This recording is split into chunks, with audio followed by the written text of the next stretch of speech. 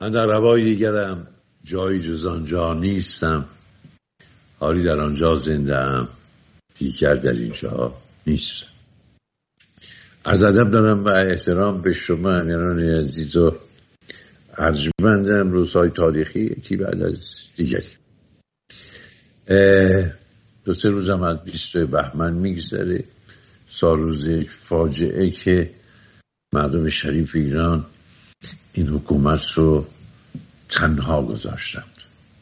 همینطور در جشنواره فجر هنرمندان برجسته ما گذاشتن که حکومت متوجه بشه که چه نفرت و انزجاری در مردم علیه خودش ایجاد کرده. امروز به حرفای حجاریان گوش کردم که از تحریم انتخابات صحبت میکنه، میگه تحریم طور نیست و اشاره میکنه که انتخاباتی که در پیشه بر پایه بیعت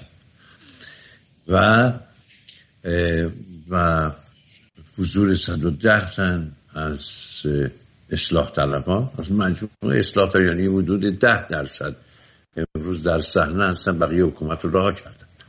این وضعیت فجیع حکومت اسلامی است. رضا کیان عزیز برنامه هدایت میکنه. در برنامه امروز گفتم که با چی باشیم؟ با یک روزنامه‌نگار جوان، نسل نو از روزنامه‌نگاران بعد از انقلاب اسلامی، حامد محمدی عزیز در برلین. بریم نظر حامد چیست. حامد جان درود بر تو، خوش آمدی. آقای میبدی درود بر شما. خوشحالم که در ایران فردا شما رو مجدد میبینم. به همکارای فنی شما سلام و خسته نباشید میگم. ممنونم، تشکر میکنم. حامد جان اول میخوام نظرت رو درباره این حوادثی که در این روزهای اخیر گذشته به نظرم خیلی حائز اهمیت، یعنی نشون میده واقعا مردم حساب خودشون از حکومت جدا کردن و مقاومتی که زنها دارن در مقابل حکومت نشون میدن بی همتاست. در جهان اسلام توی این 1400 سال بی سابقه بوده و روز به روز هم داره این مقاومت نیرومندتر و قوی‌تر میشه، حکومت رو به عجز آورد. سراپا گوشی. علاوه بر گزارش هایی که رسانه های حالا اصلاح طلب از وضعیت اجتماعی نسبت به رسانه های اصولگرا و حزب اللهی ها بیشتر منتشر میکنن، میخوانیم دگرگونی اجتماعی رو کامل از خود محتوا و منابعی که مربوط به حکومت میشه فهمید. ولی فراتر از اون، وقتی که در صفحات اینستاگرام آقای میبدی از موسیقی گرفته تا شهر، کافی شاپ ها و استادیوم های ورزشی، باشگاه های بدنسازی، باشگاه های ورزشی، اینها رو که نگاه میکنیم از داخل ایران، واقعا برای خود من باور کردنی نیستش. نسبت به اونهایی که حالا شاید 3-4% از ایران بیرونن، من هنوز به 1 دهم نرسیده که آمدم. ولی وقتی که مقایسه میکنم با روزهایی که در ایران بودم، در تهران، سایر شهرستان ها میرفتم، اصلا فضا به کلی متفاوت شده. ظاهر این زنان، ظاهر این پسران، حرکات و رفتاری که میکنن، منش اونها، یک دگرگونی بزرگ در سطح به سطح جامعه میبینیم. اگر در یک روز این بی‌حجاب ها و اونهایی که حالا مد میگردند و به روز لباس میپوشند و شیکند و آرایش های امروزی دارند و در مناطق شمالی شهرها در کنسرت ها و اینها میشد دید، امروز در مراکز شهر، حتی در شهرها، در حاشیه شهرها هم میشه اینها رو دید. در بعضی از خیابان‌های تهران به زحمت میشه افرادی رو دید، آن هم در سنین میان سال به بالا، که حجاب بر سر دارند. دختران انقدر توانمند شدن که آقای میبدی اینها به راحتی از باشگاه ورزشی که داخلش بود حرکات ورزشی، حرکات موزون خودشون رو، یا رقص یا مربوط به رشته ورزشی که میگن، در اینستاگرام علنی میذارن و راجع به آزادترین مسائل صحبت میکنن. این چیزی نیست که حکومت بخواد. البته یک استثنا هم دارد. 22 بهمن در باغ سبز نشون میده و یک سری آدمای عجیب و غریبی رو از کجا به خط میکنه نمیدونم. پرستوهای حکومتی هستن که با تیپ‌هایی که هیچ شباهتی به تیپ مردم ایران ندارن، عکس قاسم سلیمانی و نمیدونم خامنه‌ای رو در دست گرفتن و حرفای حماسی میزنن در حمایت از حکومت که آزادی رو به نوعی در بین اقشار مختلف به نمایش بگذارن. یک ویدیویی به دستم رسید آقای میبدی از این چتربازهای سپاه و ارتش که 22 بهمن در بالای میدان آزادی برج شهیاد از هواپیما پایین پریدند و پرچم‌های انقلاب و جمهوری اسلامی و اینها رو افراشتن. با موبایل خودش ویدیو گرفته از شلوغی دور میدان. باور بفرمایید به زحمت در اوج مراسم که به هر حال این چتربازا میان پایین، شاید 3-4 هزار نفر در خیابان و اطراف اون برای حکومت جمع شدند. روزنامه همشهری 2-3 روز پیش تیر زده بود 25 میلیون نفر. حالا نمیدونم ضرب در چند کرده و چند حساب کرده این جمعیت رو. همینطوره. عکسایی که گذاشته بودن همه نمیدونم عکس‌ها حتی صفحه اول روزنامه‌ها کاملا مشخص اگه نگاه بکنید خیابان‌های دو بر خیابان سمت چپ عکسایی که گذاشته از 20 بهمن حتما نگاه کنید. بخشی رو بردن زیر پوشش، یعنی رنگ کردن. مشخصه که تصویرها مربوط به گذشته است و میخوان نشانه ها حتی علائم یا تابلو فروشگاه ها رو حتی پاک کردن. اگر نگاه بکنید به نظرم خیلی خیلی خودش گواهی و وضعیت فجیعی که حکومت گرفتارش واقعا نداری بسن در تا حکومت این همه مستحصل و بیچاره و درمانده. نگاه میکنیم به صحنه‌های از جشن با شکوه 20 بهمن.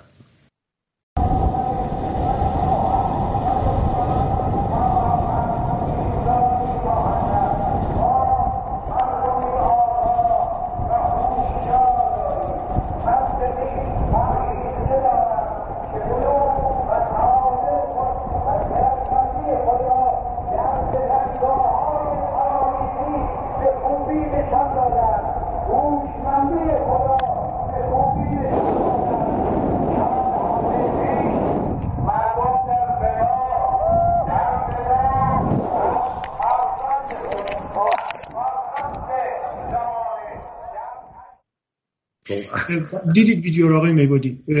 آنورتر یعنی داخل خود خیابان ها هم وضعیت از این بهتر نیستش. تعداد زیادی از اینها رو فاطمیون، افغانهای عضو سپاه قدس که در تهران هستن یا در مشهد هستن تشکیل میدن. اونها رو به زور بابت دادن بن غذا، بن خرید، بن پوشاک یا کارت اقامت به همراه خانوادهشون به خیابان کشوندن. افراد پیر و کهنسالی از بین افغانها، مادری که با فرزند بوده شوهرش رو در سوریه از دست داده، در سازماندهی شده ورامین، پیشوا، پاکدشت، قم، اینها رو بسیج محلات یک کاسه کردن و بردنشون به راهپیمایی، ازشون عکس گرفتند و صحبت از این شده که اگر اتباع خارجی در مراسم با شکوه 22 بهمن شرکت میکنن ارادتشون به انقلاب است. چه انقلابی؟ انقلابی که اونها رو کشانده به سنگین ترین جنگ تاریخ معاصر در منطقه سوریه. از آن طرف آقای میبدی ریزش در نیروهای مسلح جمهوری اسلامی بسیار زیاد شده. ما خبر داریم که انقدر کفگیر در بعضی از پادگان ها به کف دیگ خورده که حتی بسیاری از سربازان وظیفه رو قبل از ساعت 12:30 بعد از ظهر، یعنی قبل از نماز ظهر و عصر، از پادگان دیگه در رو باز میکنن که خارج بشند، به صورت رسمی بیرون میکنن که مبادا از جیره غذایی پادگان چیزی به این سربازان بدن که از کیسه بودجه اون نبر. نامه‌نگاری های مرتب و دائمی پرسنل برای دریافت یه وام 2 الی 5 میلیونی آقای میبودی. 5 میلیون تومان در ایران برابر شاید مثلا 50-60 دلار باشه. در حد 2 پرس چلو کباب در کشورهای اروپایی وام میخواد. با 5 میلیون چه گرهی از اینها باز میشه؟ شب عید فیشای حقوقی اینها رو وقتی نگاه میکنیم به زحمت با قسط و مخارجی که از گذشته براشون تراشیده شده کم میشه. شاید دریافتی اینها با دادن اجاره خانه و پول آب و برق و گاز و اینجور مالیات ها براشون بمونه 5 الی 6 میلیون تومان تا انتهای برج. شما تصور بکنید یک افسر، یک درجه دار با 5-6 میلیون تومان چجوری میتونه ماه رو تمام کنه؟ حالا فرض کنید خونه اگر داشته باشه، ارث و میراثی به او رسیده باشه یا خانه سازمانی داشته باشه، ممکنه مقداری تحمل این وضعیت بیشتر باشه، اون پول تا 20-25 ماه براش بمونه. ولی اگر خونه نداشته باشه 8ش میشه گروه 9ش. به همین خاطر انبوهی از اینها مجبور شدن شغل دوم داشته باشند. مسافرکشی دم دستترین شغله. باور کردنی نیست در مملکتی که سرهنگ اون مجبور باشه از پادگان که میاد بیرون لباسش رو عوض بکنه 4 تا خیابون اونورتر با پرایدش یا با پیجاش مسافرکشی کنه یا تو اسنپ باشه. این خجالت آوره. از اون طرف 1-2 روز پیش میدونیم که یکی از این گروه‌های هکری به نام قیام تا سرنگونی بخشی از آرشیو و اسناد مدارک مجلس شورای اسلامی رو هک کرد. اسناد رو آورد بیرون. آقای میبدی، دود از سر هر بیننده و شنونده بیرون میومد. حقوق‌های نجومی نماینده‌های مجلس بالای 250-300 هزار تومان، 300 میلیون تومان در ماه. فهرستی از اون اومده بود که بابت روز تولد فرزندانشون کمک هزینه میگیرن. تو فیش حقوقی اونها منظور شده بود آجیل شب عید. به مناسبت اعیاد مذهبی و باستانی اونها پول میگرفتن. نامه‌هایی از اونها افشا شده بود که بین نهادها و ارگان‌ها ستاد نیروهای مسلح یا با روابط و نامه‌نگاری‌هایی که با قالیباف داشتن مدام از مجلس شورای اسلامی خواستار تقویت بودجه شده بودن با رقم‌های میلیاردی و نجومی. این پول‌ها کجا خرج میشه؟ اگر وضعیت نیروهای مسلح اینه، اگر اونها به خاطر بدبختی و بیپولیشون این همه آمار دعوا و مرافعه و دزدی و سرقت در پادگان‌ها بالا رفته، این همه مراجعه به خاطر افسردگی افسران و درجه داران یا همسران اونها بالا رفته، تعداد طلاق در نیروهای مسلح، یگانهای مختلف ارتش، خود سپاه، حتی نیروی انتظامی بالا رفته، ترک خدمت افزایش پیدا کرده، میزان اعتیاد به مواد مخدر انواع و اقسامش که منشأ همش هم بیپولی و گرفتاریه. این آمار اگر زیاد رفته، پس پولها رو کجا خرج کردید؟ کجا خرج شده؟ سپاه قدس، حزب الله، حوثی‌ها. برای چه؟ سوداگری و ماجراجویی در منطقه، فقط به خاطر اینکه نیمچه اقتداری رو بابت این تیر و ترقه ها و این آشفته بازار در خاورمیانه کسب کنن، چند صباحی بیشتر دوام بیارن. برای حامد جان، این انجراس و فلاکت و فقر در ارتش هم تأمین پیدا کرده. به اشاره کردی به اعتیاد در تنه ارتش، یعنی واقعا اعتیاد قد غلبه پیدا کرده؟ واقعا همینجور آقای میبدی. حالا به حال ممکنه اینها آماری باشن که رسم بیرون نیاد. به عنوان مثال پرونده های قضایی هر از چنگاهی بیرون میاد و مسئولین قوه قضایی میگن ما با اینقدر درصد افزایش پرونده یا با اینقدر هزار پرونده نسبت به سال گذشته روبرو بودیم در مورد مثلا طلاق، در مورد قتل، ضرب و جرح یا دعوای خانوادگی. پرونده هایی که در سیستم قضایی نیروهای مسلحه به این سادگی بیرون نمیاد. یا باید آمار رو به صورت غیر رسمی از کسانی که اون تو به عنوان دوست و رفیق و آشنان بشنوی، یا گهگداری در بولتن‌ها و مجلاتی که یگانهای خود سازمان در نیروهای مسلح منتشر می‌کنند، افرادی که فارغ التحصیل میشوند یا افسرانی که محقق و پژوهشگرند و میبایست مقالاتشون اون تو منتشر بشه و بابتش امتیاز بگیرن برای ارتقای درجه، از لابلای اونها میشه اینها رو در واقع استخراج کرد. وقتی که بولتن‌هایی رو که از داخل ارتش میاد بیرون، مجلات وابسته به اینها یا کتاب‌هایی رو که بعداً خود ارتش منتشر میکنه میخونیم و آمار رو میخونیم، مواد مخدر مصرفش در پادگان‌ها فوق‌العاده بالاست. نیروی زمینی در صدر این قرار داره، یعنی یگانهای نیروی زمینی نسبت به نیروی هوایی که کمترینه یا نیروی دریایی که وسط این دو تا قرار داره. از نظر آماری بیشترین تعداد رو هم نیروی زمینی داره. بیشترین موارد طلاق آقای میبدی در بین همین خانواده هاست، چون کمترین میزان دریافتی هم اینها دارند.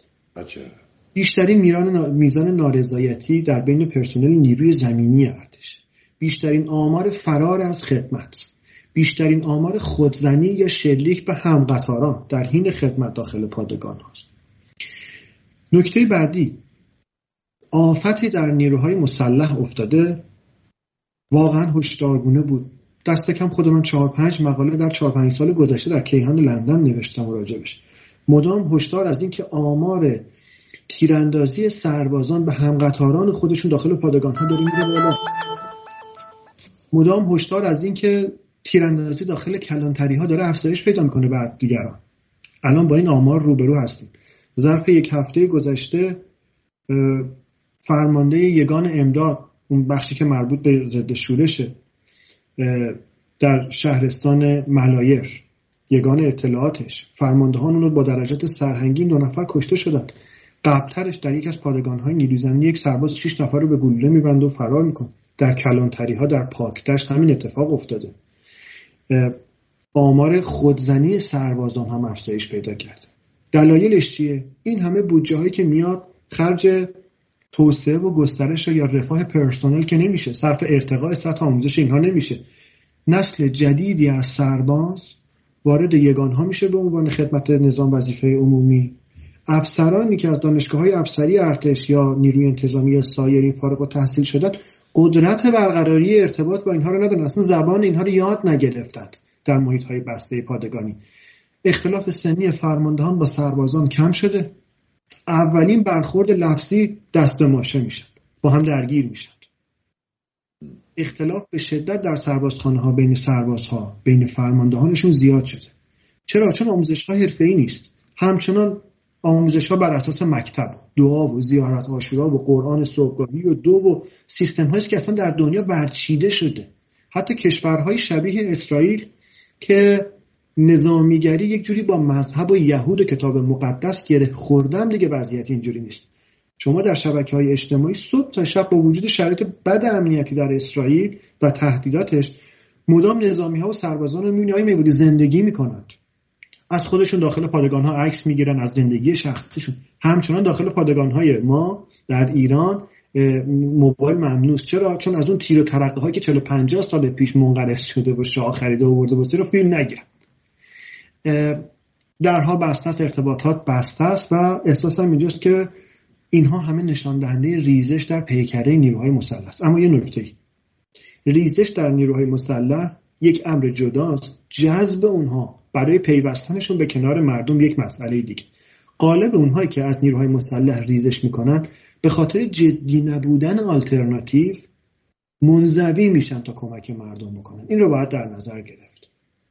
حامد جان، تمام گزارش هایی که میرسه آکیست که سپاه علاقه نداره درگیر بشه، یعنی سپاهیانی که مثلا توی پارک هستن دخترهای بی حجاب رو میبینن سعی میکنن را رو نبینن، با اونا برخورد نمیکنن.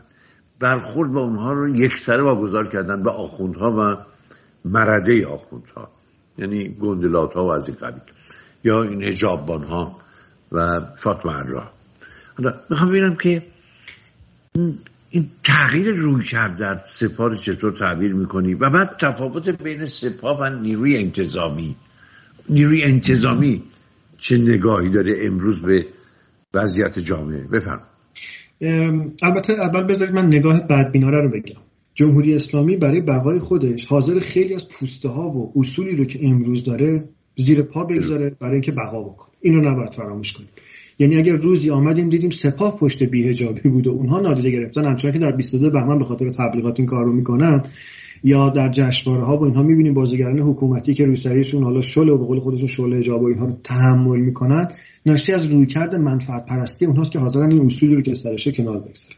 اما واقعیتی که در کنار این نمیشه ازش گذشت، جامعه‌ای است که به سرعت داره تغییر میکنه.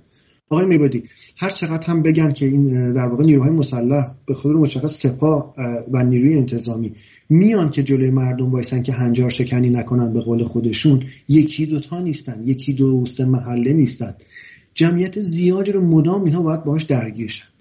فراموش نکنیم اگر واقعی مهسا اتفاق نیفتاده بود، ریز پدر اجتماع رو در می آوردن.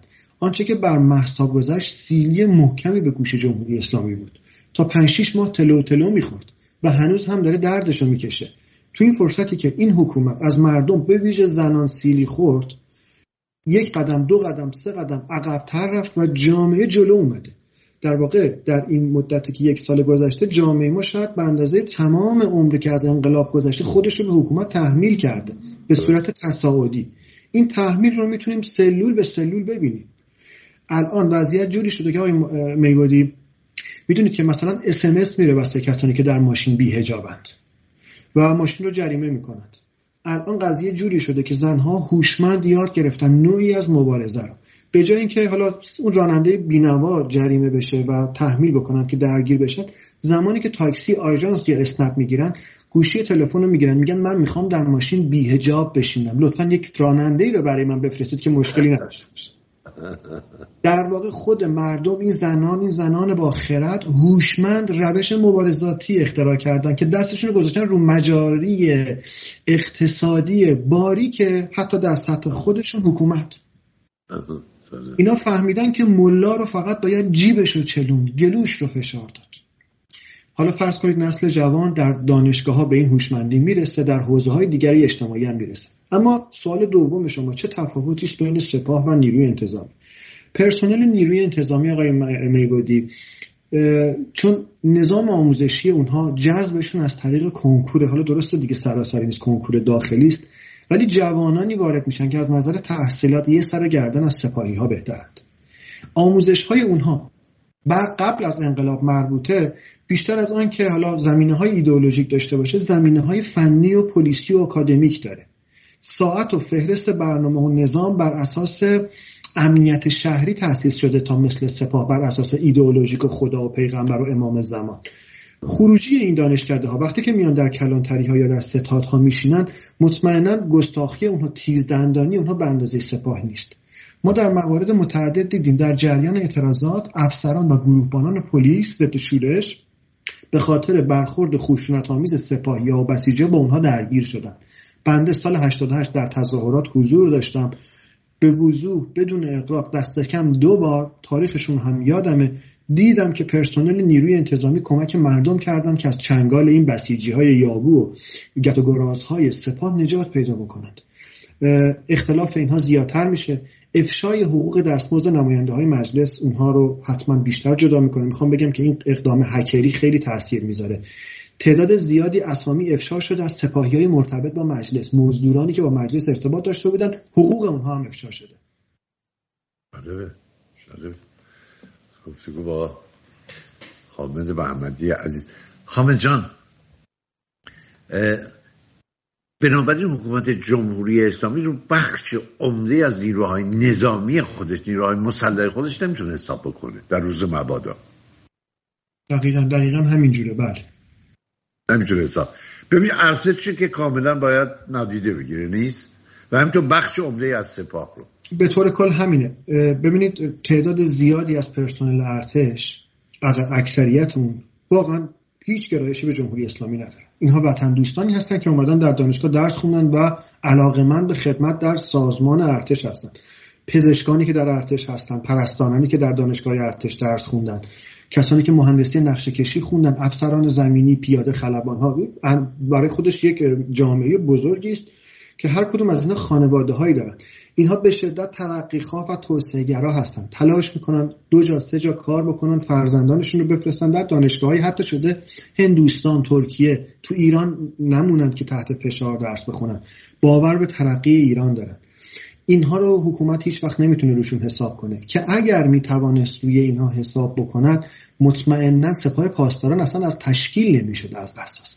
حتی با وجود اینکه در رأس ارتش فرماندهان چاکرمعابی خدمت میکنن مثل عبدالرحیم موسوی و حیدری و اینها که از سپاهی ها سپاهی ترند، از ولایت مدارها ولایت مدار ترند، اما نتونستن به بدنه ارتش هم بقبولانن که باید اینگونه باشن. ولی در سپاه این اتفاق افتاده. در سپاه افراد بر اساس نظام ایدئولوژیک جذب میشن. باید اصولی رو داشته باشن که بتونن اصلا جذب مراکز سپاه بشن. هرچند عاقبت هم نداشته براشون آقای میبدی. لو رفتن محل تردد قاسم سلیمانی یا این سپاهی‌ها که گوشه و کنار سوریه نفله میشن از دل همین سپاهی‌ها و نیروهای ایدئولوژیک در میاد. و نفوذ و ریزش به قدری داخل یگانهای ارتش و سپاه و نیروی انتظامی زیاد شده که خود جمهوری اسلامی از لابلای مکاتباتی که به بیرون لو میره مدام هشدار میده نسبت به وضعیت پرسنل. فکر میکنید راه چارهشون چیه؟ برگزاری کلاس‌های بصیرت. در کلاس‌های بصیرت چه اتفاقاتی میفته؟ بصیرت افزایی. پرسنلی که باید ساعت 7 بیاد سر خدمت مجبور 6:30 بیاد، نیم ساعت از خواب این میزنن، صبح بیان 4 تا آیه قرآن بیشتر بخونن. یه آخوند مافنگی رو هم اونجا علم میکنن بیاد اینا واسه این از صادق و زهرا و علی ابن ابی طالب بگه و خیبر، یا به جای که زود بفرستنش خونه نیم ساعت این بندگان خدا رو تو پادگان نگه میدارن در گوششون روزه بخونن. این شد کلاس‌های بصیرت افزایی. تشکر میکنم. وقت ما تمام شد. رضا کیان عزیز برنامه رو هدایت کرد. آقای حامد محمدی عزیز تشکر میکنم. حامد جان از حضورت ممنون. اطلاعاتی که داد فوق العاده بود حامد. تا گفتگوی دیگه حتما گفتگو رو با حامد دنبال میکنیم. ممنونم از شما.